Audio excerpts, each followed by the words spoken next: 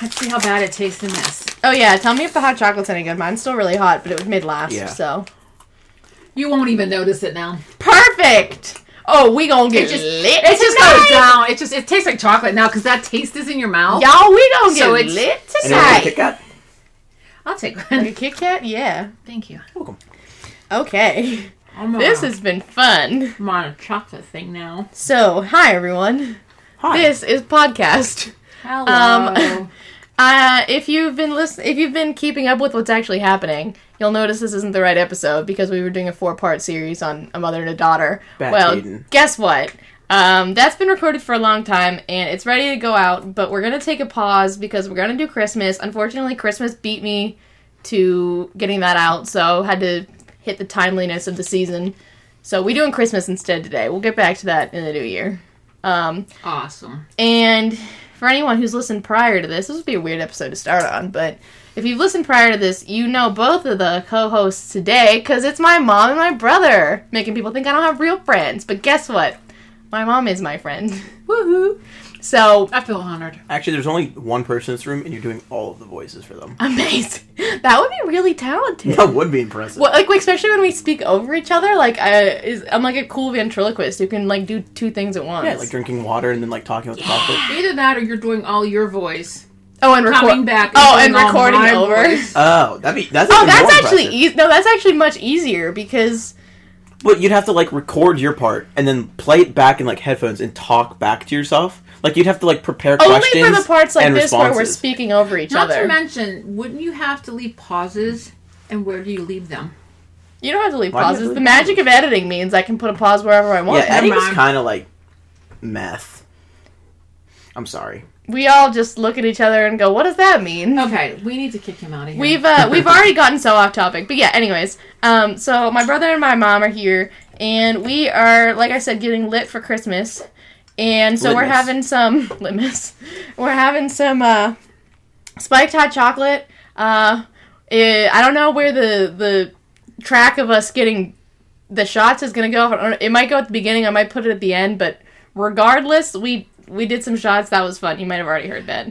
Just so you know, we probably are going to have to do a couple more. We're going to get real lit, y'all. We need to space it, though, because... Yeah.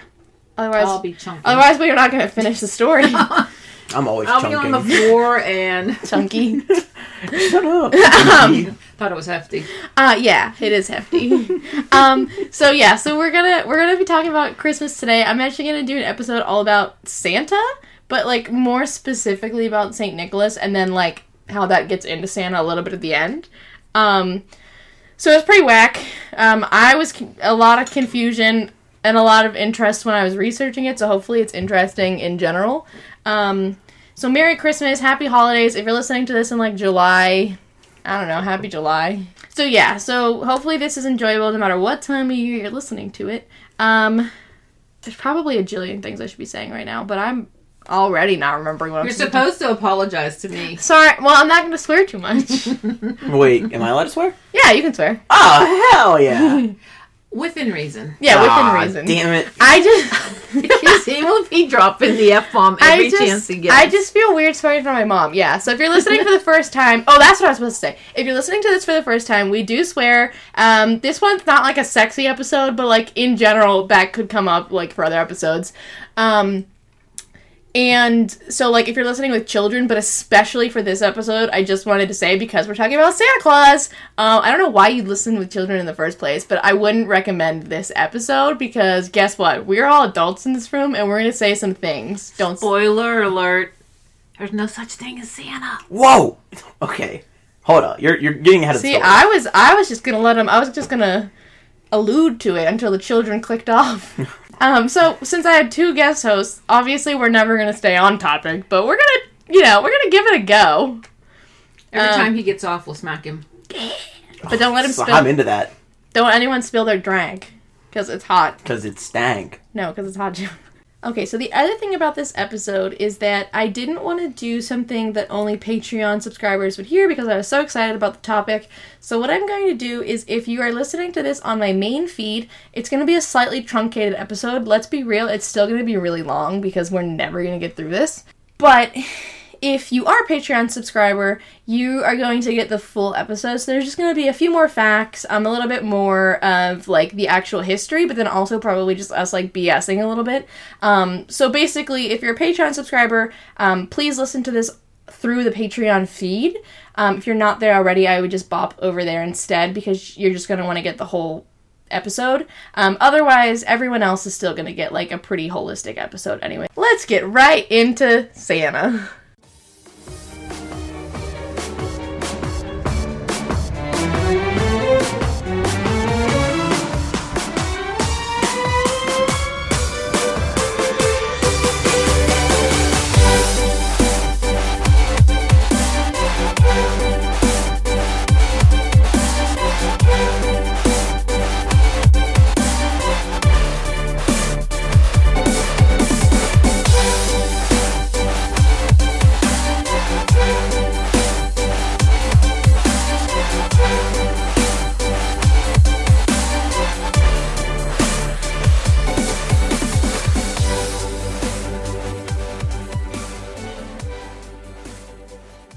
So obviously what you know about Santa, you probably know anyway, that it's based off of a guy named Saint Nick.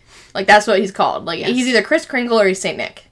You spent, 4 years in Britain. Do they have a Christmas chip called Crisp Kringle? They should. Crisp Kringle would be really funny. That'd be awesome. I've never seen a Crisp Kringle. That's awesome. But yeah, they do call chips crisps, so that would actually work really well. Yeah, I know, right? Peppermint flavored or like something. A Crisp Kringle. Yeah, Crisp Kringle. Yeah, so no. But Saint Nick is the name that you might know. So anybody looking for a marketing ploy, there you go. That's ours. We trademark. Yeah, copy that. If you just say trademark/copyright, I actually don't know which is which. If you say it, then it's true. So I put it into the universe, and now it's mine. Okay, there you go. That doesn't sound business savvy at all. So someone's gonna steal that from us.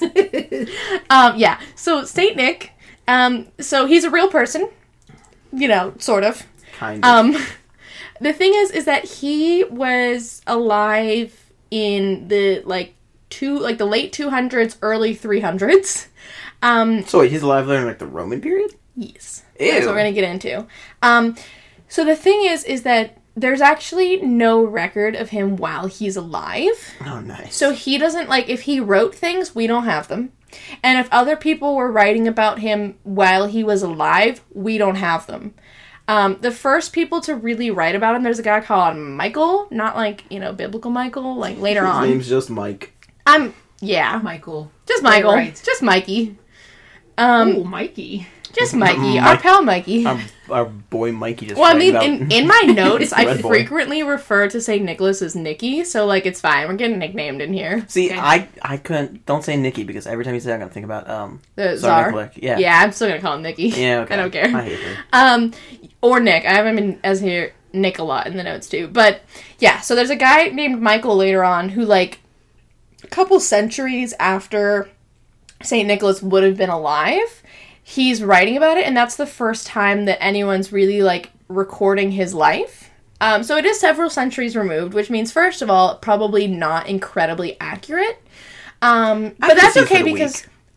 Sorry? Accuracy is for the weak. Yeah. Well, that's the thing. I was reading, somebody made the point that nobody wrote about Alexander the Great until a couple of centuries after his life either. So, it's not necessarily impossible to get, a certain amount of knowledge about somebody that long after, because there's still, oral tradition that then somebody writes down. Yeah, but I feel like it's a lot easier to be oh yeah, this guy, took over, the known world, versus this guy just kind of gave out, wooden toys. Okay, well, the other problem is that the guy, Michael, who's writing about St. Nicholas, he's not writing a biography or even, a history. He's writing what's called a hagiography.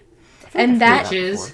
It's basically, a book or, a biography specifically about a saint, which is fab, except that, no offense to, Christians and, Catholics in particular. I was raised Catholic, so, I'm allowed to joke about Catholics because, I'm in there. But the thing is that when you're writing about a saint, you often really embellish. Because, they have to... They're saints. They have to kind of make them they have to perform miracles to be a saint. So, anyways, it's a hagiography that's being written, the first thing that's actually written about Saint Nick. So, it's not necessarily seen as being incredibly accurate, but that's fine. So Saint Nicholas was born around like 270 or 280 AD. He's born in a place, like a city called Myra, which is in modern-day Turkey. I actually knew that. Okay. So first of all, happy Mediterranean Christmas. Like, that's gonna be warm. There ain't snow in Turkey, I don't think. At least not that part of Turkey. So. Have you ever been to Turkey? No. But it's you're kind of gonna be warm. Yeah, I am making assumptions. Winter in Ankara. I'm pretty sure she's making the right assumption. But yeah, so he's born there. His parents' names differ depending on who you're asking. So this is kind of like a more lore thing than somebody writing like a accurate history. But they may have been called Theophanes and Nona. Cool. That's a dope name. Which Nona makes me funny because it makes me think of a grandma. Or Epiphanius and Joanna. Which I guess Joanna and Nona are kind of the same. That could be like a derivative. Roman names were just cooler than ours. Yeah. Theophanes? It should be Theophanes. Or, well, yeah, I think that's how it's pronounced. I'm really making some. You can only have that name if you can spell that name. Anyway, so his parents were, whatever their names actually were, they were Christians, and so he was born into a Christian family, but at the time we're in Rome, so like, you know, most people aren't Christian. Like, this is pretty unusual. And he was probably named after his uncle, also called Nicholas, and he served in the church. So they're like, cool Uncle Nick. When was, kind of an off-topic question, but kind of on-topic, when was Christianity the official religion of Rome? We're gonna get to that, baby. Oh, I hate her. We're getting there. It's part of the story. So, it's a good question, but just because it's part of the story, I'll just get to it. So as an infant... Oh, this is a funny story. I have no idea if this is true. I mean, obviously, we don't know if any of this is true, but this made me laugh. So when he was an infant, he was already showing how holy he would be one day. Oh, nice. Because it was a Friday, and we know that there's, you know, like, fasting on Fridays for Christians. Like, now it's mostly Lent for Catholics. But back then, it was pretty much any Friday you would do, like, some fasting or, like, you wouldn't eat specific foods. So baby Saint Nick, well, baby Nick at the time, he is, like, getting ready to be breastfed, and he just goes, and he does not accept the breastfeeding because it's Friday. And they're like, man, this baby is holy AF. I don't think that's humanly possible. He knew. He'd been new. I don't know. This baby I think I could do it. A baby of Christ. Yeah, so that was a weird story that I just really enjoyed. So he wouldn't take the booby. The booby. He's getting older. Oh my god, you are Lynn. His parents would have died when he was like coming of age, so like a either like kind of oldish kid / like youngish teen. His parents die, and they weren't like rich, but they were pretty well off. So they leave him a good bit of money, and so he's like rolling in it. You know, he's not paying that inheritance tax. He's doing all right. Oh, the times they lived in. No inheritance. Times have changed. Yeah, but you also died of, like, any disease if you got, like, a cut. So, like, I don't know. And what was considered old age? Like 12. Oh, there you go. If you didn't have, like, 6 kids by the age of 12, you're not doing it right. So, yeah. So he gets all his money. He really comes into it. And then he's like, I love the church. So he's like, I'm going to do some good. Like, Christ was a good boy, so I'm going to be a good boy. So he decides that he's going to use his inheritance to, like, give to charity and, like, give to people who are in need. What a hippie. He's giving that money to the poor. So here is one of the most famous stories about Saint Nick. And it's a story about 3 girls. So Nicholas, he's, like, on a little journey. He's, like, doing his gap year, traveling around, like, having a good time, and giving out his money.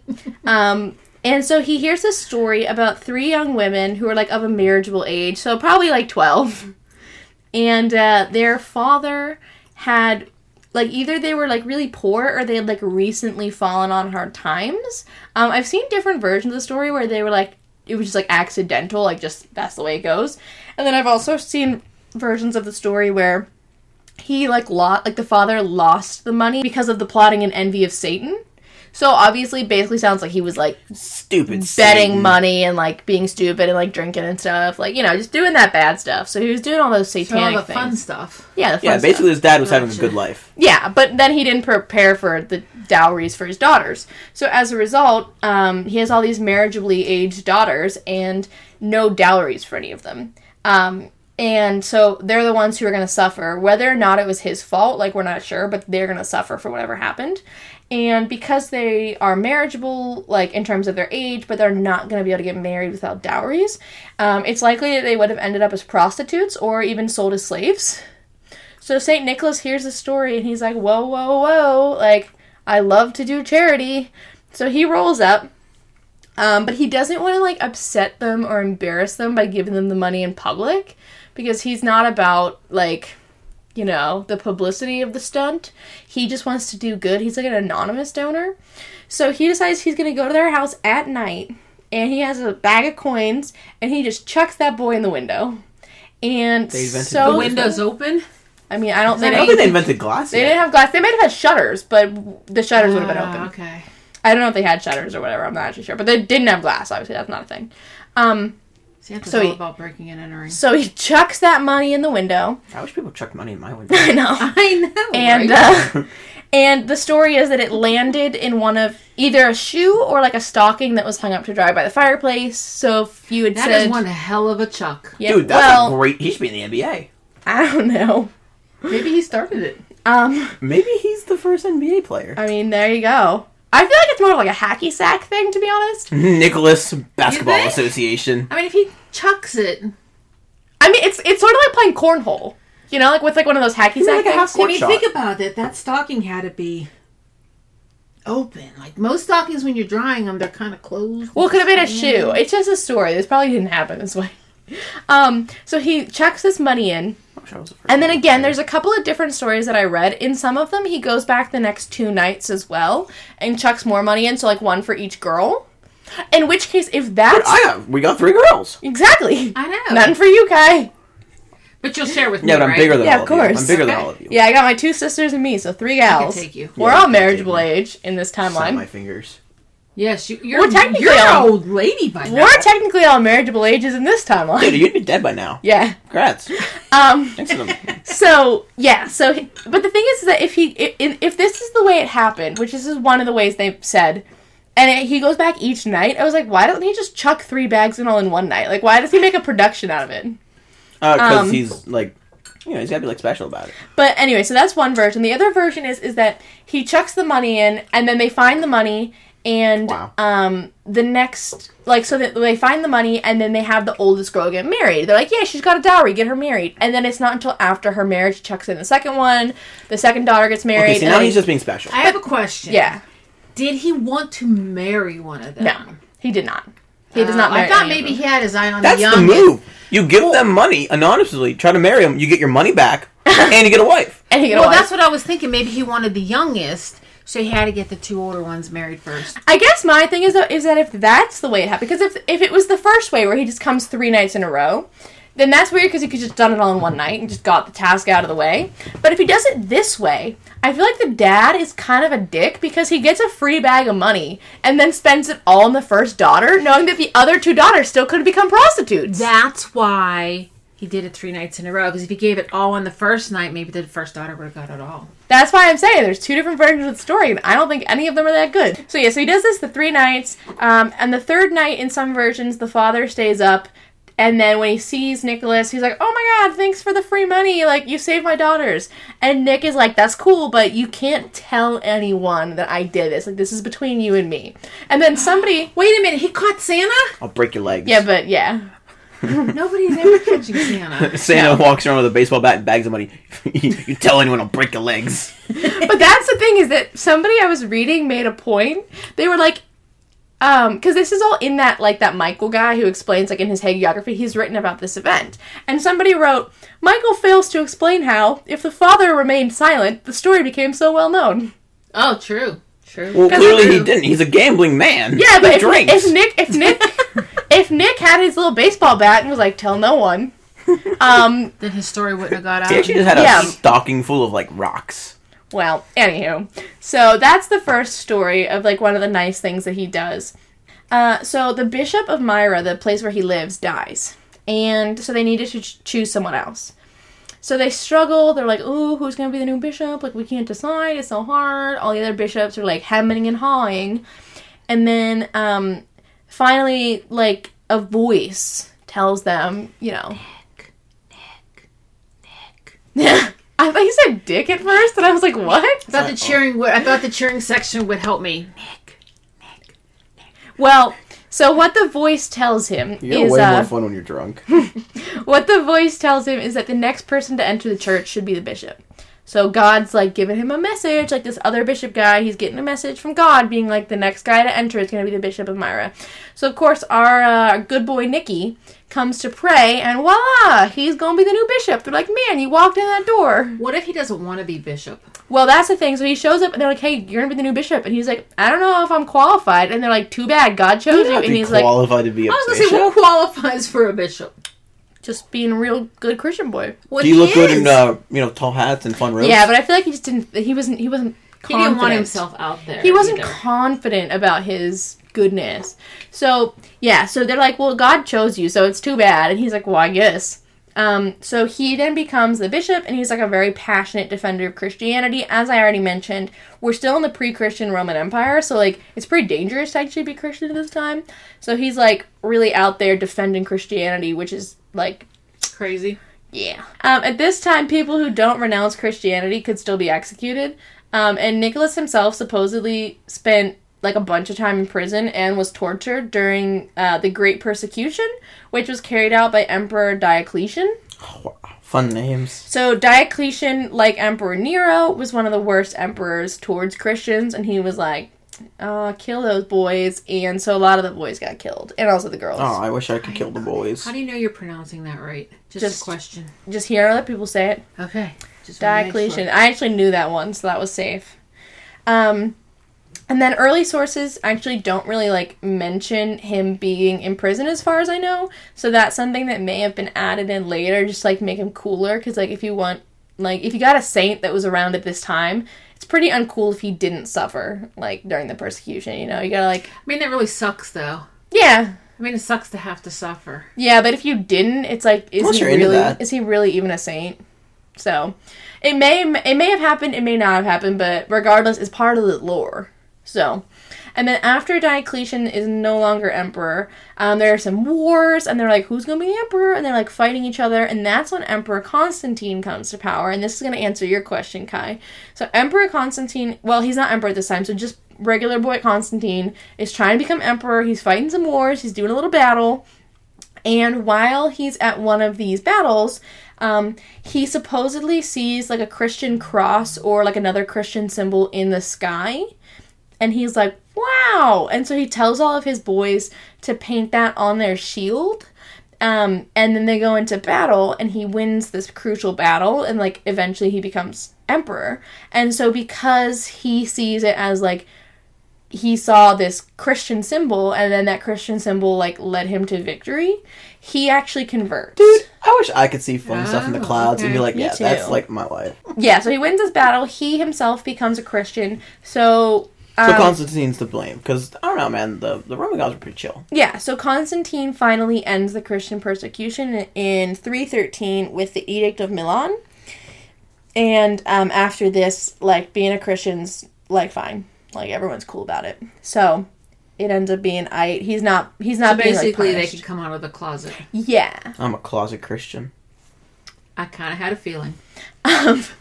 And so then this is getting like really into history, which is like it's fine. Not like your but, like whole idea of this well, podcast. yeah, but like this is getting like really into like specific events. I don't know if you know about this, Kai, but the Council of Nicaea.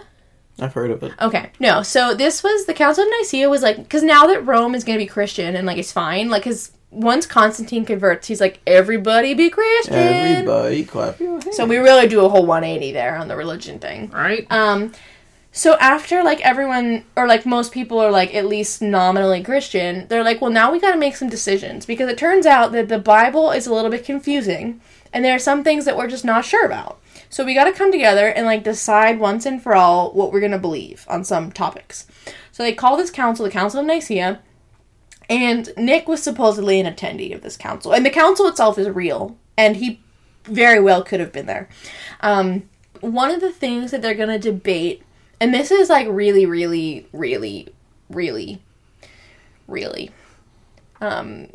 like, infinitesimally important. It is very important, yet also, like, very, very specific. Really? So I'm gonna try to explain it. But So, obviously, like, we all have, like, nominally Christian backgrounds. As in the three of us. Which is cool, because there's three of us about to be about three. Guess. What? Is this when they try to decide whether or not God and Jesus are the same, or if they're different? Yeah. Oh, I knew it! Well, that's the thing. So, they're going to debate the Trinity. They're going to debate the Trinity, and their thing is, okay, the Father, the Son, and the Holy Spirit. Are they made of a similar substance or of the same substance? Which is a weird way of basically saying, is it, like, is Jesus actually God? And the Holy Spirit? Yeah. Also, is the Holy Spirit also God? Or are they, like, of the same thing, but sort of separate? In which case, I think in that case, Jesus is, like, slightly less important than God, because obviously if you have two gods, then you're not monotheistic. So it's like Jesus is like a little bit more human in that view, maybe. Well, I mean, he is the Son of God, so yeah, he's the Son of God, and he is a human. Not you, dick. We're all the children of God. Not him. Not God. Yeah, so the question is very, very specific, but, like, it is kind of important to the way they believe. And so Nick is a big proponent of what actually comes to pass, which is that they're all the same. So the Father, the Son, and the Holy Spirit are all three ways of understanding one thing. They're all pals. Oh. In the same pal. So they're actually looked upon as a good thing or a bad thing? Yeah, I mean, like, if you were to go to a Catholic church today, the Father, the Son, and the Holy Spirit are all actually one thing. So, like, God is both the Son of... Or, sorry, Jesus is both the Son of God and actually also God. See, I would not like to be the Son of myself. But yeah, so basically the Trinity, it's like three factors of one whole. Okay. So, but they're debating this. They don't know what they're going to decide. We know that they're going to decide that it is one whole. But at the time, they're getting heated. They're getting rowdy in the Council of Nicaea. In fact, it actually gets so rowdy... And Nick is arguing so hard that he's arguing with a boy, and he just stands up, just very calm. I don't know if it was very calm. He gets up, and he sets his book down or something, walks up to this boy, and just slaps him. Oh, bitch slapped. So I think slapping people should be a new Christmas tradition. Please don't hit me when you wake up Christmas. Merry Christmas! No, that's how you should wake us up. Ooh! But I have natural defenses. What would that be? Messy ass room. Get in my room. I'm getting your room. Gross. If she got to slap you, I feel like she would. I would make my way. The other thing is that during this council, there's another weird story where, like, he's at the council and he just, like, falls asleep at one point. And Sleepy Nick. Yeah, sleepy, slappy Nick at this council. So he falls asleep, and everyone just, like, keeps debating. They're like, la-da-da-da-da. And while he's asleep, he, like, dreams that he's on a boat. And they're like, no, we're all gonna die! And so... he, like, saves the boat. Honestly, I didn't get really into this story either. But he, like, saves all the people on the boat. And they're like, wow, that's so baller. And then he, like, comes back. He, like, wakes up. And it turns out, like, this whole thing happened. And, like, he was really there. And he really saved the boat. But he was also at the Council of Nicaea. And he wakes up. And they're like, and they're like, oh, like, Nick, you missed so much because you were asleep. We were debating. We, like, made a big decision. And he says, like, yeah, like, we saved the ship and all its crew. And he's being literal. Like, he literally saved a ship while he, like, astral projected to it. That's cool as hell. I was just going to say, did he teleport? But that's the thing, is it, like, but they think that he means, like, the ship is, like, the church and the crew is, like, its parishioners. So they're talking about two different things. So, like, they think that, like, because while he was asleep... they were, like, making this big decision, and so they think that, like, he's waking up to it and just saying, like, oh, like, we did it. Like, even if I wasn't awake, like, we saved the church. But he's actually saying, like, no, I saved a ship. So, to sum up, there was some astral projection. I wish I could astral project. Because he was both at the council and on the boat. Think about it. You could live two lives almost at once. I mean, you can only be in one place, though. Like... you're in two places, but only one of them is actually doing something. Because he was sleeping in the council. True, the other one. Some more miracles that he does. So, here's a fun miracle. There's a butcher. Now, this is our murder story. I promise there was a little bit of murder in this. There's not a lot of murder. It's pretty light. Me, I love a good murder. This is pretty light murder. Yeah, so the evil butcher. So the story is that there are 3 kids, and they're like little boys, they're like running around. It's like the 70s. Like, you can just leave your parents' house and, like, like, they're gonna come back because, like, everyone's safe. It's fine. Wait, like 1970s? Yeah, it's like the idea of the 70s. Like, I was in the 70s. Like, like how today, like, if your kid just, like, ran away, you'd be like, what are you doing? Whereas back then it was like, they're on their bikes, they're going to the park, who cares? True. So these 3 kids, they're just like running around, having a fun time. They end up in town. They lose track of time. And so they go to their, like, local butcher man. And they're like, hey, butcher, like, it's pretty late. And we're super tired because we've been running all day. And it's kind of like just late night. So we were wondering, like, could you give us a little food for some energy? And maybe, like, could we chill here? And then we'll just run home tomorrow.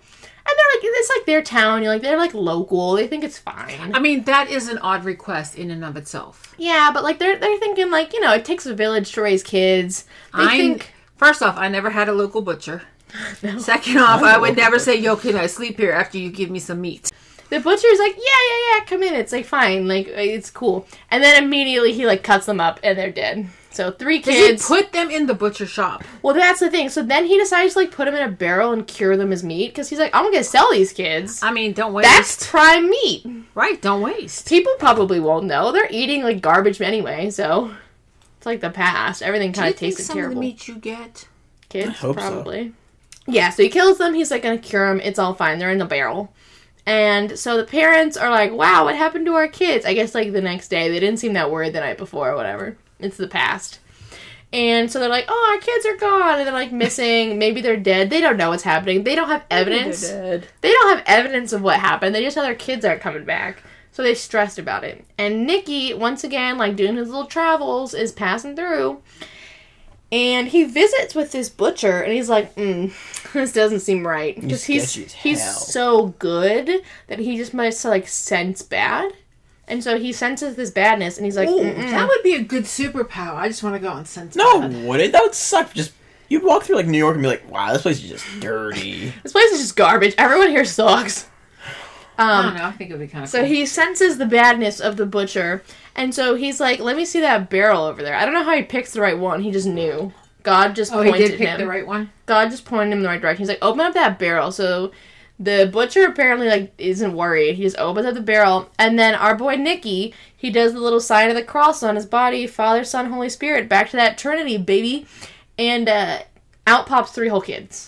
So it was only sort of murder because now they're unmurdered. I was going to say, he pops out alive? Yeah, all 3 kids just poppity pop. That is one hell of a magician trick.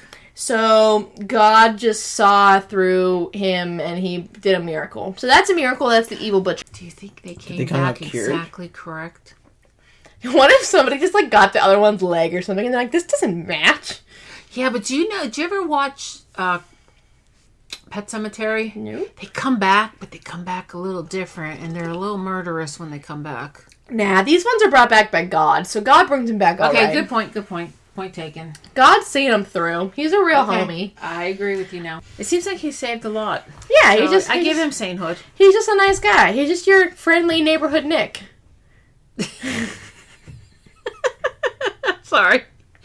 Do we have a friendly neighborhood Nick? We could change Kai's name, make him our friendly neighborhood Nick. He ain't friendly or neighborly or anything. We're getting into the death of Santa. Santa's dead. No, he doesn't die. So Santa does a bunch of or not Santa, but like Saint Nick does a bunch of things. I don't really have time to get into like everything he did. But he helped save Myra from a famine. That's pretty cool. Like that's like there's a whole story there that I'm just not going to get into. But he helped save them from a famine, and then he's like, "Welp, seems like enough for me." And by this point, he's like 73 years old. And so on maybe December 6th, the year 343, he dies. He's like, it's time to be done. You crushed my little heart when you told me he dies. Well, Santa's dead. And we killed him. Just Shut like God. Up. Santa is immortal. Philosophical hoe. Santa is immortal, so shut your if you pie hole can't over there. quote Nietzsche, but about Santa instead of God. That's the only quote you ever do. Oh, I never quote anything else Nietzsche said, just that one. But yeah, so I say it all the time. But yeah, so he actually dies before, like, the church is so well established that you actually have to be canonized as a saint. Because, like, these days, and even, like, in the past for, like, most of the Christian history, like, you die, and then at some point later, you're, like, put forth as, like, a candidate, basically, to be a saint. And then first, you're, like, beatified, and then you're canonized. What's beatified? I don't even know if I said it right. But okay. it's like the first step to being fully canonized. Fair enough. Then when you're canonized, you're made a saint. And it's like being put on the ballot, but then being canonized is being elected. I think technically a person can be beatified, but not be a saint, and it's like you're better than a regular human. They might have like a real title, like sort of like you can be a saint. They might have like a word for what that is, but I don't know what it is. So if I can't be a saint, can I be beatified? I mean, you could try. You might have to be Catholic. You're but... Methodist. Crap. Yeah, I don't know. That's I don't know stinky. that Methodists really get into that. Like Anglicans, even some Lutherans, like you could still slip by. I'm pretty sure Methodists aren't into that. Damn it! So back it up. Just be Catholic. No, I'm not giving in. But anyways, so he actually, like, he dies at a good time because the Catholic Church is, like, so young that they haven't actually put in place, like, the steps for canonization. So he, like, just basically becomes a saint. He sort of, like, slips through the cracks. He just, like, is a saint. There's no, like, process. So he dies and he's a saint, as far as I know. Well, that's not fair.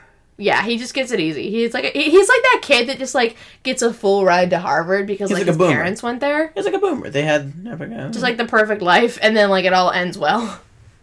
Yeah, so basically, he just sort of slipped right in there. So I have to perform miracles. Yeah, well, become Catholic. Technically, he did perform multiple miracles. If you believe the story. He becomes the Lucky dog. patron saint of children, which makes Ew. sense.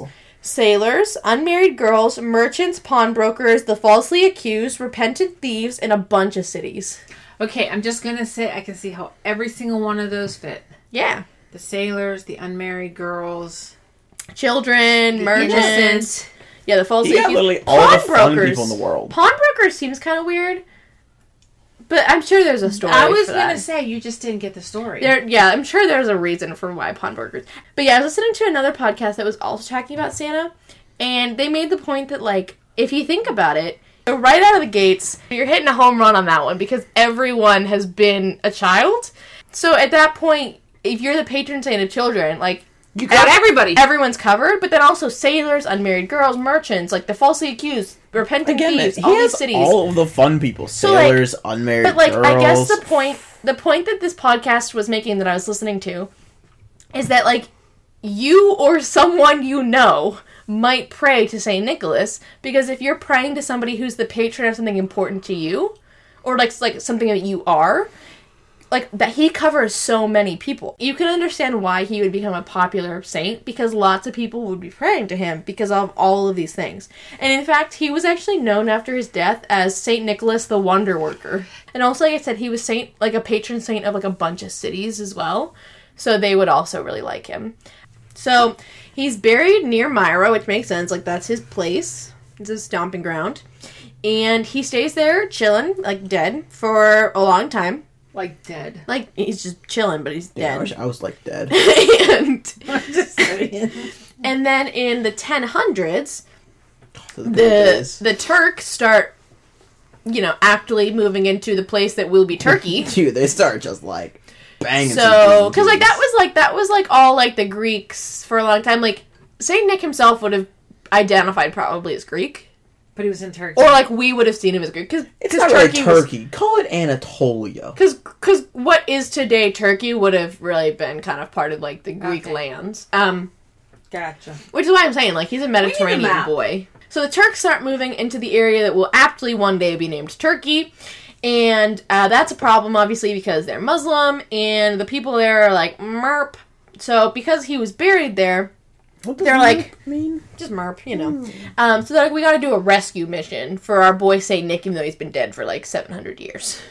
No, they can't leave him with Muslims if he's Catholic. No. That's So just wrong. So they want to do a rescue. Venice and also in another Italian city called Bari. I don't know if I'm saying it right. I don't care. They're both like, we got to do a rescue. So in 1087, it seems like Bari gets there first. And probably most of his body was moved to this Italian city. Yay. Most. Now, some people don't think he was actually moved from Bari. That's the confusion. Like, today, technically Bari claims to have his body. Some people think he's still in, like, modern-day Turkey, like, where Myra would have been. Also, like, the thing about saints is that often, like, because their bodies are technically relics, and you can pray to them, saints often get, like, pretty split up. Like, somebody's like, I got, like, a Dude, finger you gotta bone. sell those fingers. I got a tooth. Oh, so if you got like the femur, Dude, you're I want golden. his whole rib cage. My So, like, God. that's the thing. Yeah, so that's the thing. So, a lot of saints get split up. So, like, That's horrible. that's why I said most of him potentially was moved to the city. How can you rest in peace if you're... I want your finger bone when you die. There are loads of people who claim to have bones from St. Nicholas. In fact, I was reading, there's a church in Illinois. Oh, of course, it's Illinois. Which is whack. That claims to have one of his leg bones. You got the femur. And the funniest part of this is that they actually radiocarbon tested this bone, and technically it is from around the time of his death. So it could be. It could be, yeah. A lot of times, that's freaky. A lot of times, for a long time, people will claim to have the bones of saints, or even sometimes people loads of churches claim to have a piece of wood from the original cross. Yeah, a piece of original cross. Oh. Yeah, or they have that covenant of the Ark or whatever. Yeah, it is. Ark of the Covenant. There you go. But no, so a lot of different churches claim to have part of the original cross, to the point where you could make up multiple crosses from the amount of wood that's actually claimed to be from that. So obviously there's too much. So some of it's not. Too much wood. So basically their leg bone could be anything. So the thing is, when they radiocarbon test a lot of supposedly relic bone kind of things, a lot of times they're not actually from the time period that they claim to be. Man, this guy died in the because at some 70s. point some monk found a bone and was like, hey, wouldn't it be cool if people thought that we had, I don't know, the leg bone of St. Patrick? And so then hey, it's the leg bone of St. Patrick. So they just start rumors, and basically. Then, well, I mean, I don't really know if it's that malicious. That was me just assuming. But if they're putting it out there, I found a bone. It's the bone of St. Caden. Yeah. Oh, that's a good one. I mean, ooh, shut up. You know, and you are spreading false. Some of it, I think most people can agree, is probably not 100% accurate. Okay. And we're just gonna go with that kind of statement. But yeah, so that's why they were actually kind of shook when this bone in Illinois actually came up being around the right time. They're like, ooh, theoretically, this isn't proven false. It is possible. Yeah, it's still possible. Okay. Even New York City claimed to have some bones from Saint Nick. I said Nick relics, and then in parentheses I wrote relics. That's a joke. Unfortunately, it was called the St. Nicholas Orthodox Church, and it was destroyed in the collapse of the World Trade Center, 9/11. Oh. Do Orthodox and Catholics have different saints, or do they when the Catholics make a saint, the Orthodox are okay? No. So what happens for the most part that I understand is that for a certain time before the schism that actually breaks up, Schism. It's not schism. It's schism. The schism that breaks up the Orthodox from Roman Catholicism. Prior to that, Saint Nicholas is a saint for both, because he happens way before that occurs. Once they split, I think from that point on, they're cool to make saints in their own way. So you saying Nicky when I was saying that, and you said Tsar Nicholas, his whole family are sainted, but in Russian Orthodoxy. So they're not Catholic saints. The Orthodox are so much cooler. But yeah, so if you thought a podcast about who Santa really was couldn't possibly reference 9/11, there you go. I still managed to do it. I lost the sight of this with Santa. Here's the thing. We got the Duggars, we got 9/11, but we didn't get Hitler. We're not going to get Hitler. Actually, I could if I tried really hard. It's not in the notes, but I could try. 7 degrees of Hitler. So, Santa, back to this whole thing. So, St. Nick, this is my sounds fake but okay slide in my notes. So, basically, there's this man, I'm going to pronounce his name wrong because I'm sorry, he's Dutch. I think it's Jona Lendering. I want to be named that. He is a historian today. I think he's still alive. Sorry, Jona, if you're alive and you're listening. So he basically makes the point that in the 3rd century, which is when, so St. Nick was born in the 3rd century, the tail end of it.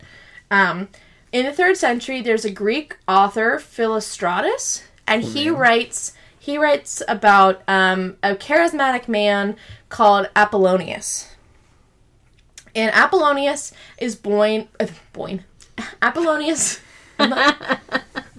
Apollonius. It's just been a day, y'all. Doctors. Apollonius is born in a similar region, so not too far from where Myra would have been. And basically, this guy, he is he's all about being chaste, and he gives away his possessions, and he helps the impoverished, and he helps to give a dowry to the daughters of this guy who, like, isn't doing so hot, and he intervenes in a trial, and he saves somebody condemned to death. I don't see any relevance. So if you don't see where there's some parallels here. None. Also, he has the power of bilocation. And that is what I was saying with the astral projection thing, being two places at once.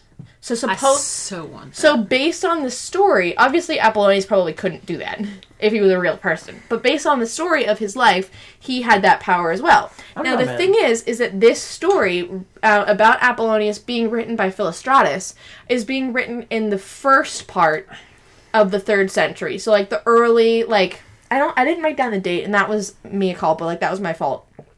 Stupid. But I think it was like the 220s, maybe the 230s. Good days. And Saint Nick wasn't born until the 270s, which means that has been written, and it's also had time to become popular.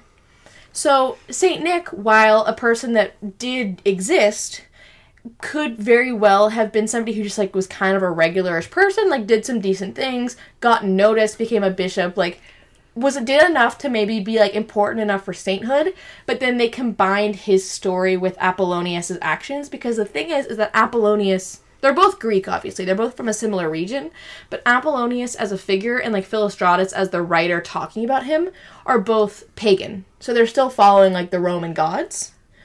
And we know from lots of history that Christians like to take popular pagan things and then sort of repackage them as Christian things because they're familiar. So, like, the people back then, if they had known who Apollonius was and, like, liked the story, they could be like, but that was actually Saint Nick, and, like, you like, this guy's a saint, like, he's gonna lead you to Jesus, and that helps to convert people who might have been on the fence. I'm a little disappointed that Saint Nick, in all that he did, had nothing to do with, like, giving something to a child. I wanted the toy aspect, and I thought like Saint Nick might be someone who traveled through his local villages and gave something to the kids. Did he at least wear a lot of red? No, the red thing has nothing to do with Saint What Nicholas. a dick. But yeah, so that's why like realistically, it's very possible that they took some of the things from someone else, or like the story of someone else who, you know, may or may not have actually done some of those things. Gotcha. And they were just like, well, that's already popular, so we'll just give it to Saint Nick. We'll just throw it on, heap it on. And then people will like that story, and then they'll kind of follow him. So, obviously, there's some kind of question there about, first of all, like, things like astral projection, that's not happening at all. Basically, like, potentially that it was actually not him even originally being the story of doing all these things, let alone actually happening. The other thing is that, I don't know if you caught on to this, but the stories I told you, obviously the one about the girls is the most famous because it fits in with, like, the stockings. Okay. But I picked those stories because they all have something really similar, which you might not have caught, but in all of those cases, he's dealing with 3 people. So 3 impoverished girls, 3 kids, 3 dead boys, 3 soldiers. What does Santa have to do with the number 3? Nothing. But Saint Nick, the Trinity. Yeah, so Saint Nick, it doesn't seem super coincidental that they potentially repackaged these stories about Apollonius, but then made all of the nice things that he did about helping 3 people because he was all about the Trinity. So gotcha. Like that, there's like a connection there. So that was actually, yeah, you were right on the money with that one. It never happens. You got the Daily Double! So then how does Saint Nick, who is now dead, become Santa? So basically this is horrendously complicated to explain. And honestly, I don't even fully understand it. Like, it's just there's so much that happens. So here's like a pretty basic kind of pared down version, because obviously the way that stories Evolve over are like time. adapted and evolve is hard to track. But basically, like, from what I understand, like I said, his bones were moved probably into Italy, but also, like, loads of people claim that they have, like, a bone of his, or, like, whatever. So once they're moved further into Europe, because by now, obviously, like, what is modern-day Turkey is, like, not really part of Christendom at this point. So they're moving further into Europe. It kind of repopularizes him, because that happens in 1087, I believe. And so people, like, they knew about Saint Nick, but, like, it wasn't like a big deal. And so once he moves further into Europe, because he's like the saint of like the patron saint of children and like all these other people, it makes him a little bit more popular, and you start to get like a rise in interest in him. And at that point, he gifted money to those girls, and like he was the patron saint of children, and like some other things from his stories. Just like you get this whole thing about like on his saint's day, which is the 6th of December, which is I think why they think he died that day. I'm not positive. And to be honest, there's not like, I don't think conclusive evidence that he actually did die that day, because, you know, everything was written so much later. But that's the date that's given. Okay. But that's his saint's day, December 6th. And so on that day, people decided they were going to give little gifts, either in shoes or in stockings. So I don't know if you've ever participated in a St. Nicholas Day. I think I did at school once. And we put our we all lined out one shoe. Did. Yeah, it was like in preschool. I believe it was. And we all lined up one shoe, and then they stuck it was like a little candy or something, nothing big. So it was just a little gift, especially if you're like a poor European peasant person, like a little gift in your shoe, like once a year might be kind of nice if you're a kid. Do you know what? I think you guys used to do it at home, too. I think we did it. Oh, that's fun. Just for a couple years.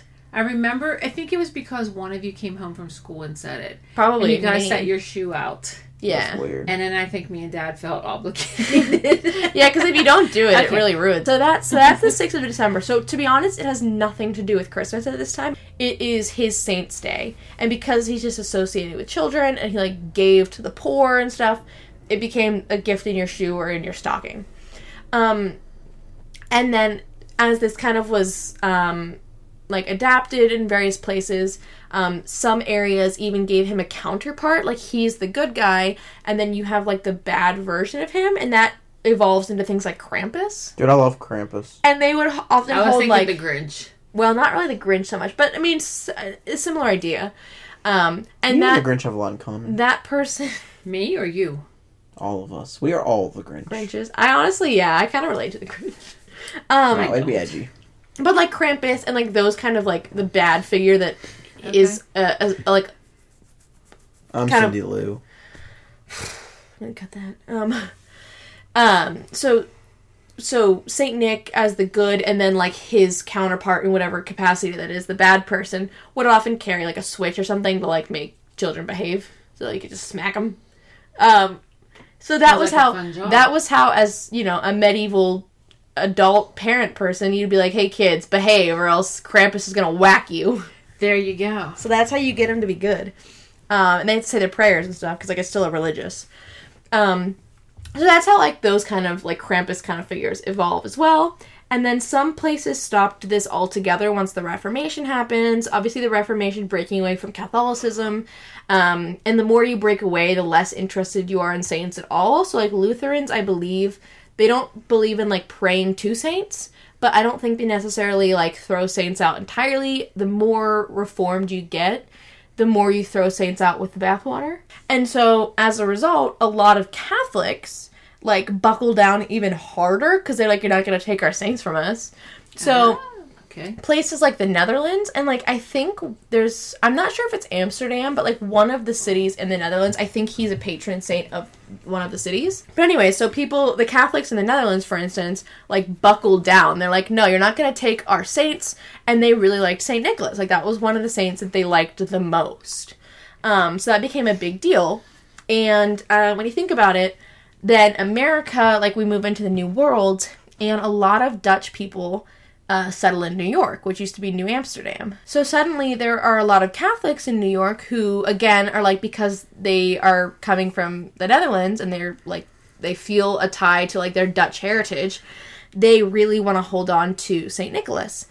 And they call him Sinterklaas, which is where we're going to get closer to Santa. Sinterklaas is actually a way of saying St. Nicholas, and it's like Sinter obviously being like saint, and then Claus being like Kolos from Nicholas, like Kolos, just like the second half. It just becomes Okay. Sinterklaas. Okay. I can kind of see that. So that's how that actually happened. So we're moving closer to what will become Santa Claus.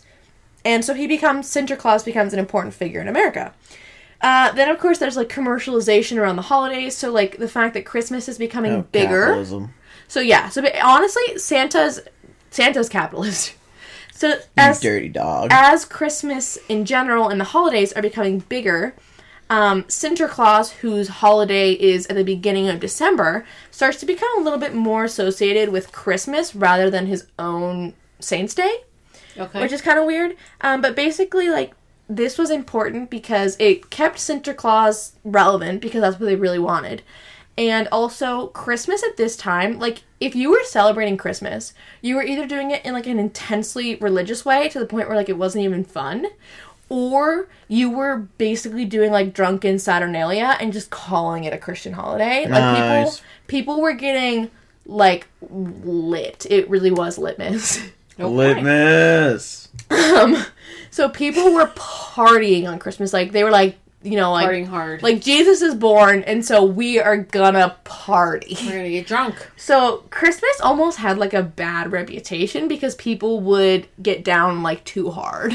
Get down with your bad stuff. And so putting, like, Sinterklaas, associating him with the holiday almost made it more family-friendly because he is, like, about children and stuff. Okay. So it was almost, like, calming down the holiday a little bit. So it's not, obviously, like I said, it's not his actual Saint's Day, but he just sort of, because in that season and because they wanted to cool down the heat of Christmas. They wanted to stop the partying. Yeah, so they kind of merged them a little bit. And then in 1822, Clement Clark Moore writes, it had a different name in the beginning, but it becomes The Night Before Christmas. Obviously, we all know that.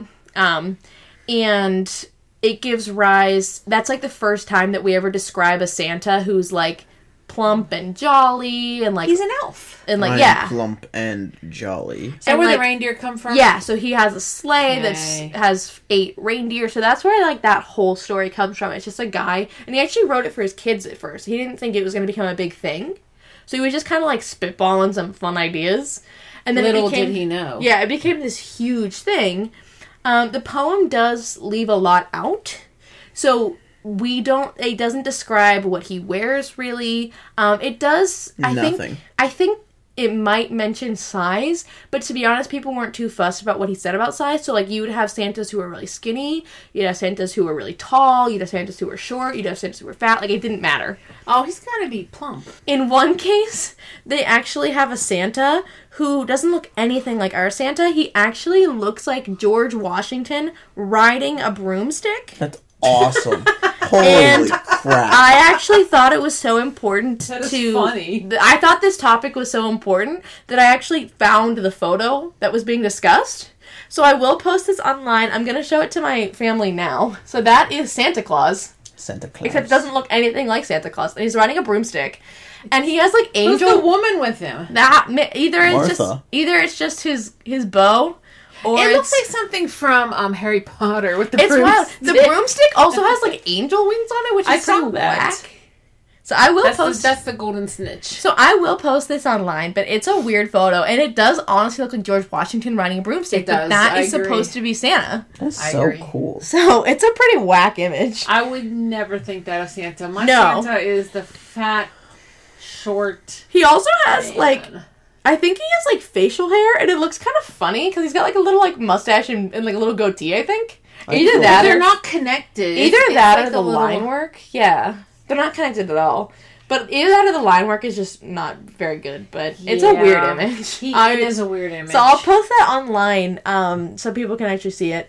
And then what happens then is that there's a man called Thomas Nast, and he's a political cartoonist. And he creates, for lack of a better term, because it's not necessarily just him, but like we're going to kind of pare it down a bit. So he's quite important. So he kind of helps to establish this image of the plump Santa in his red suit. He actually started drawing Santa not because he was really into the holiday spirit. He was actually doing this during the American Civil War. He wasn't born in America, but he had moved here when he was young. And he was a really staunch abolitionist. He hated segregation. He obviously like wanted for slavery to be over. He was Dog bless. he was aggressively pro-union. And so he was a political cartoonist, and he would draw, like, in general, just cartoons about the Civil War. But in one cartoon, he actually draws a man who is Santa visiting the Union troops. And in the back of the image, it says, "Welcome, Santa Claus." So that's, obviously they're calling him by that name at this point. He is in the back. You can kind of see that he is in his sleigh and that there are reindeer pulling it. I wonder why he did that, though. I will Why make him So I'm gonna show my family this image, and again, you're gonna see this elf with the sleigh. You're gonna see him. You're gonna be able to see this image online if you like. I'll post that as well. But you can see in the background, like it does say like "Welcome Santa Claus," and the thing is and that's him right there, right? Yeah. Okay, just making sure I'm looking at the right person. Yeah. So he did this. Basically because he wanted to show that Santa was visiting the Union soldiers, because he was trying to show that, like, Santa as, like, a figure of, like, of goodness was visiting the Union and not the Confederacy. Damn, so it was definitely a statement. It's funny because Thomas Nast, who did this drawing, like I said, he also creates the idea, because at the time, obviously, the people who were anti-slavery were Republicans, and the people who were pro-slavery generally were Democrats, which is confusing because the parties have switched, but that's irrelevant. I was gonna say. The parties have very much switched. It should have been the opposite. But he's actually the political cartoonist who made it so that Republicans were elephants and Democrats were donkeys. Like, he creates that. Oh, okay. So he's the one who establishes that as well. I just want to know why he picked a fat man. So he with a beard. He was basically he was using Santa as a tool for propaganda. I love propaganda. Which is kind of funny. And General Ulysses S. Grant, who would become the president, of course, he says that Thomas Nast, quote, "did as much as any one man to preserve the Union and bring the war to an end." So, like, this political cartoonist who is using Santa as a tool is someone who, the general of the Union Army was saying was integral to the success of their cause. Santa would be a tool. Well, Santa would also probably be pro-union, so... Santa. Was he really wrong? Dude, Santa might be a raging racist. I hope not. He's European. And then, he's, like, Turkish Greek. That's true. He's not white, if that's... he's, like, not... He's Mediterranean. He's white, but, like, also Italian, not white. basically. He's hitting into, like, a little bit of Middle Eastern, almost. Like, in the sense that, like, Turkey is sort of somehow both Middle East and not Middle East. Yeah, but he's not Turkish. But he was from Turkey. But he's Greek. He's not of the Turkish culture, because the Turks aren't there yet. Yeah, but didn't they still kind of look similar? I don't know. I don't really know. The Turks are from the steppe. Okay, I don't know. I don't actually know that much about, like, the migration of actual looks. Anyways, so then there's another image that Thomas Nast makes later, because the one I showed you was, like, his first one of Santa. Anyways, he creates one later in 1881, so the war is over. This one's in color, which is important because, obviously, like I said, he's the one who makes, like, the red outfit. Do you know why it's red? Not really, no. Okay, I wasn't sure if you explained it. But in 1881, he creates an image. It's called Merry Old Santa Claus. And it's a pretty, like, happy image. Like, it doesn't look like much from the outset. I'm going to hand it to you. Again, like I said, these will all be posted online. If you look at it, it just looks like pretty happy picture. But actually, it's propaganda related to the government's indecisiveness for paying, like, higher wages to the military. So if you look at it closely, I don't know if you actually want to hand it away. If you look at it closely, he's not carrying a sack of gifts. Nope. He's actually got an army backpack. Yes. He's got, like, a dress sword kind of near his hip. Yep. Like that's obviously to represent the army again. He's carrying a horse, a toy horse. It's kind of hard to see. But he's got a toy horse. In present state, I can't find it. It's just like bright white, so it's kind of hard to see. I see it. Yeah, it's hard to get. And that's meant to represent the Trojan horse, which apparently, this is from the guy who actually broke this all down, so I'm not sure how true this is, but it's meant to symbolize the treachery of the government, like a whole Trojan horse thing, that there's like something sneaky happening underneath. And then he also has a pocket watch, which shows the time of 10 minutes to midnight, which indicates that the Senate has very little time left to make a decision on fair wages for the army. Like there's like a time limit now. Like they're pressed. Gotcha. And then Santa has appeared in almost every single Macy's Thanksgiving Day Parade, which began in 1924. So by the 19... Almost? I don't know, in the very beginning, I'm not positive they did every single one. I didn't really deep dive into this because I didn't really need to know which years he didn't attend. But if the Macy's Thanksgiving Day Parade started in 1924, like by the 1920s, Santa was obviously big enough that Macy's was, keying in on that as well. I mean, he always ends the parade, Capitalism. so you gotta have him. Capitalism, baby. Get him in there. And then he becomes an important face of the Coca-Cola Company in 1931 when they include him. A lot of people actually think that Santa as a figure was basically created by Coca-Cola. Not like created, but like popularized. Oh, definitely. He definitely he wasn't their creation. But yeah, when he starts being in their marketing, like that was, they didn't make Santa, but they kind of made him known. Yes, I agree. So that starts in about 1931. At this point, because he's gotten really big in America, he basically reverse migrates back to Europe. Nice. Because obviously he starts there, and then he ends up in America. He gets bigger as Santa Claus, not as like Saint Nick or Sinterklaas or anything. When he goes back to Europe, is he Santa Claus or is he Saint Nick so that's again? the thing. So that's like now that Santa Claus is a big deal, and like he's this jolly guy who brings you gifts on Christmas, and like that's all been kind of made into what we know him as Santa Claus.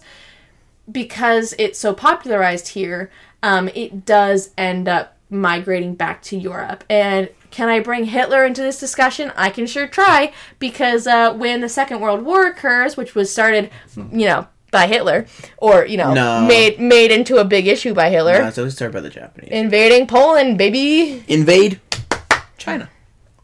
Like the claps, He didn't like they invade were China. necessary. No, but the Japanese started World War II. Well, we're talking about Hitler right now. So because of World War II and the American GIs who were over there talking about obviously their Christmas traditions and all that, it does the reverse migration could have started prior to that, but obviously when you have a huge influx of Americans in Europe for a decent amount of time, it definitely speeds up the process of making Santa a thing that people are aware of. And so then a lot of European people are like, oh, Santa's pretty cool. So a lot of places do accept Santa, and then there are some places in Europe that actually are trying to fight the Santa effect, still to this day, because they have their own tradition. So the Netherlands and Sinterklaas, they have... So they don't want Santa. Yeah, because they, we took their Sinterklaas and then... Made it better. And then adapted it into something different, something totally separate. They don't want him. And so they're saying, basically, that we already have, a winter gift giver. They ain't Santa Claus. And there are lots of other... You can keep him. there are other places that don't do, Sinterklaas, but they do something else. So, Russia has their own winter gift giver person, that has a tradition. Not Stalin. Actually, Stalin tried to stop it. And they Dirty commie. They didn't like that. So lots of different places have their own version of somebody in the winter season who gives you gifts or little presents or whatever that is. And so some places still to this day, now that Santa especially is so globalized, are trying to be don't bring Santa here. We actually want to keep our traditions alive. So that's kind of interesting. Don't commercialize it. Make it what it... And then this is actually a really weird place for me to end, but I got really sucked into this one thing, and this is kind of the last bit because we've talked about how Santa is now. But I got sucked into this topic of Santa is literally so pervasive that the government tracks his progress on Christmas Eve. So NORAD, which is kind of about aeronautics in America, actually, which is again a branch of the military, or a part of the military, not a branch, but you know what I mean. He NORAD tracks Santa's progress all night, and it actually started kind of by accident. I guess they mislisted a phone number that you could call to find out about Santa, and it accidentally went directly to NORAD. And the guy who was manning the phone at first the first call or two, did not know what was happening, and then by, the 10th call was I guess I gotta play along. And so it became a thing. And so now they claim that it is, their way of connecting with the public, which, for better or worse, whatever you think about the military, it's interesting that they're trying to connect to the public in this way.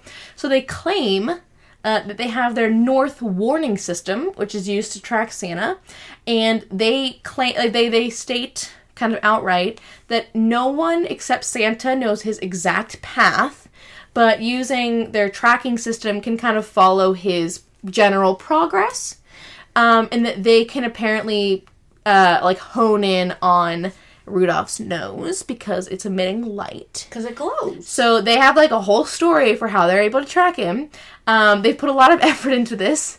Last year alone, they fielded 140,000 calls on Christmas Eve. All from little kids. So yeah, so you can call into NORAD, which seems like a lot of work, because not only because like you can track it online, so you can give watch me the it. number so I can call? Yeah. I've never called it. So you can track it online, but you could also call into them, which is interesting. I call them every Wednesday. And just what's happening with Santa? He's still at the North Pole. Just checking. And so the phone lines are mostly operated. It's some staff that operate. So I'm gonna say if you're gonna commit like an aerospace crime in America, this might actually be the time to do it. But it's only partially staffed by real staff members, and then there's a lot of volunteers as well. Do you think they say they're elves? Maybe. I don't know. I've never called. I think we need to call. If we need to. I think everybody who's listening to this needs to call. Call into NORAD. And just see what it is they say. Even if you're in New Zealand, just call America's, like, NORAD. It's fine. Is it a 1-800 number? I have no idea. There you go. 1-800. And so, like I said, it's staffed largely by volunteers that evening. So there are a lot of famous people who have decided... I mean, these aren't that exciting. They're all politicians, actually. Damn it. But there are some famous people who have volunteered to answer the phones. Barack and Michelle Obama have done NORAD phone answering. Justin Trudeau in Canada, obviously is part of, North America in general, has done it. Donald and Melania Trump have both done it. Last year... Hello. Would you like Santa? Some people might remember this story last year that went quite viral, like the day after Christmas. Trump actually, on one of these phone calls through NORAD, answered and asked a 7-year-old girl if she still believed in Santa, saying that at that age it's quote-unquote marginal. Hey, my kids believe longer than 7. Yeah.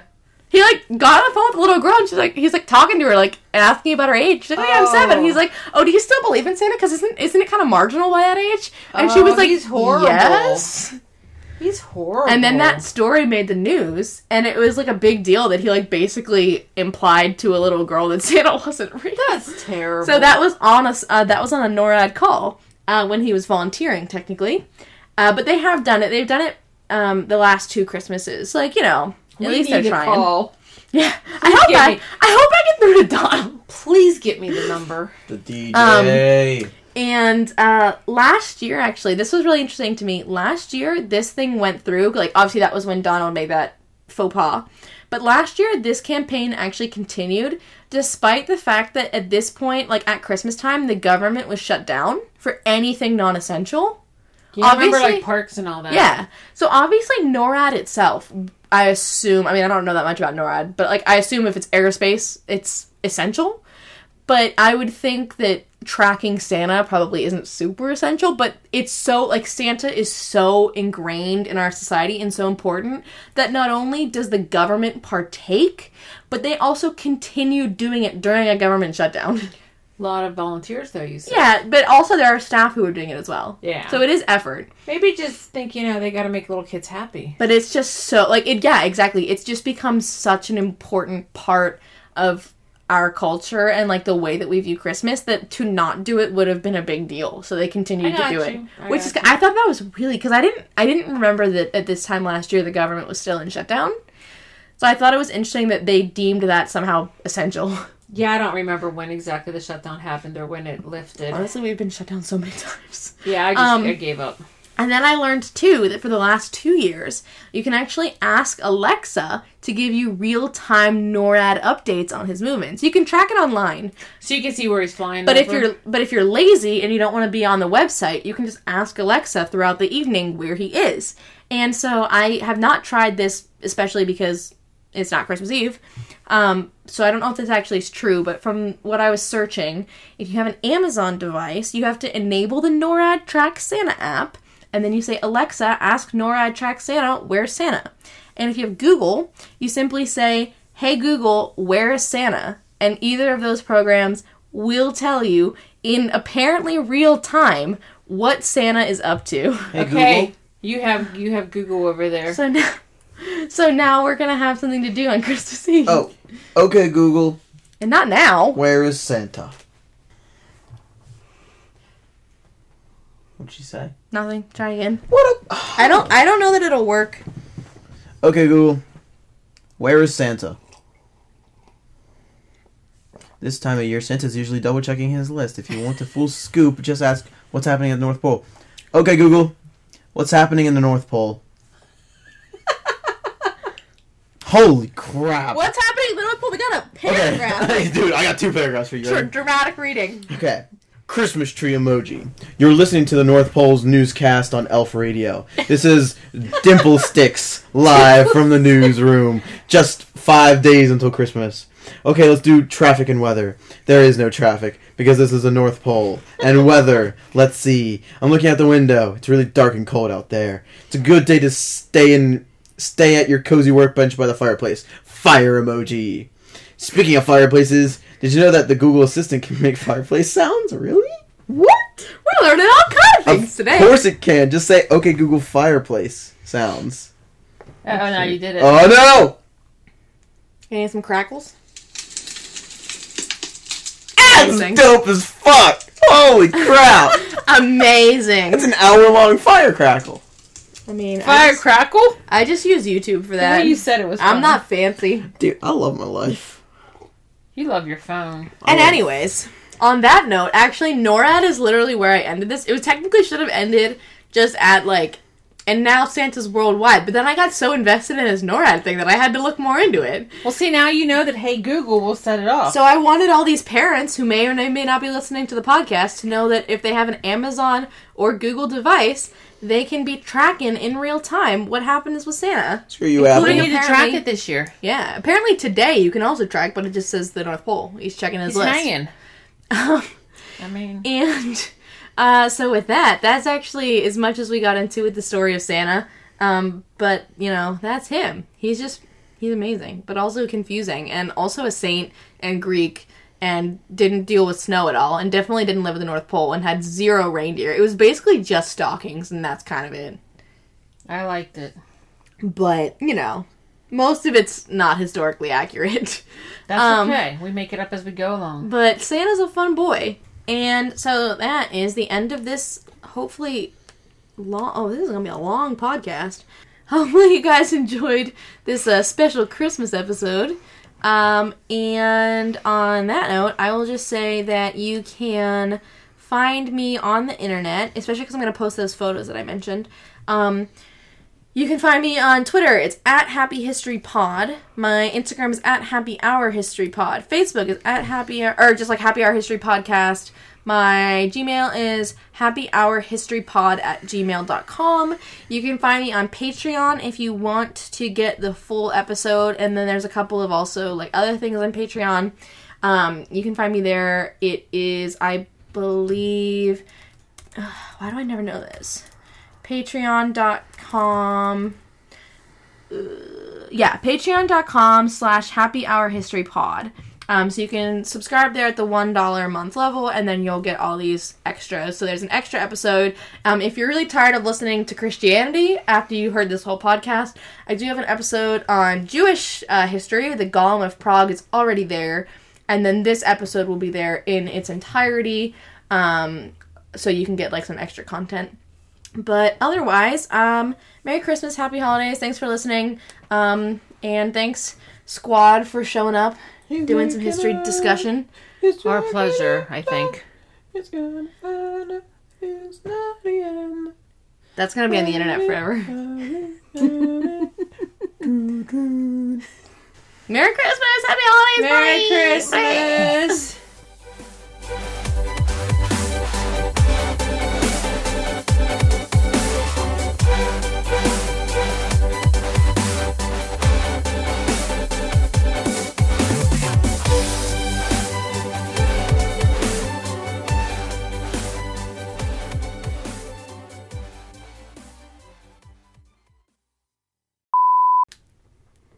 Okay, so we are officially recording now, Go just so team. we're all clear.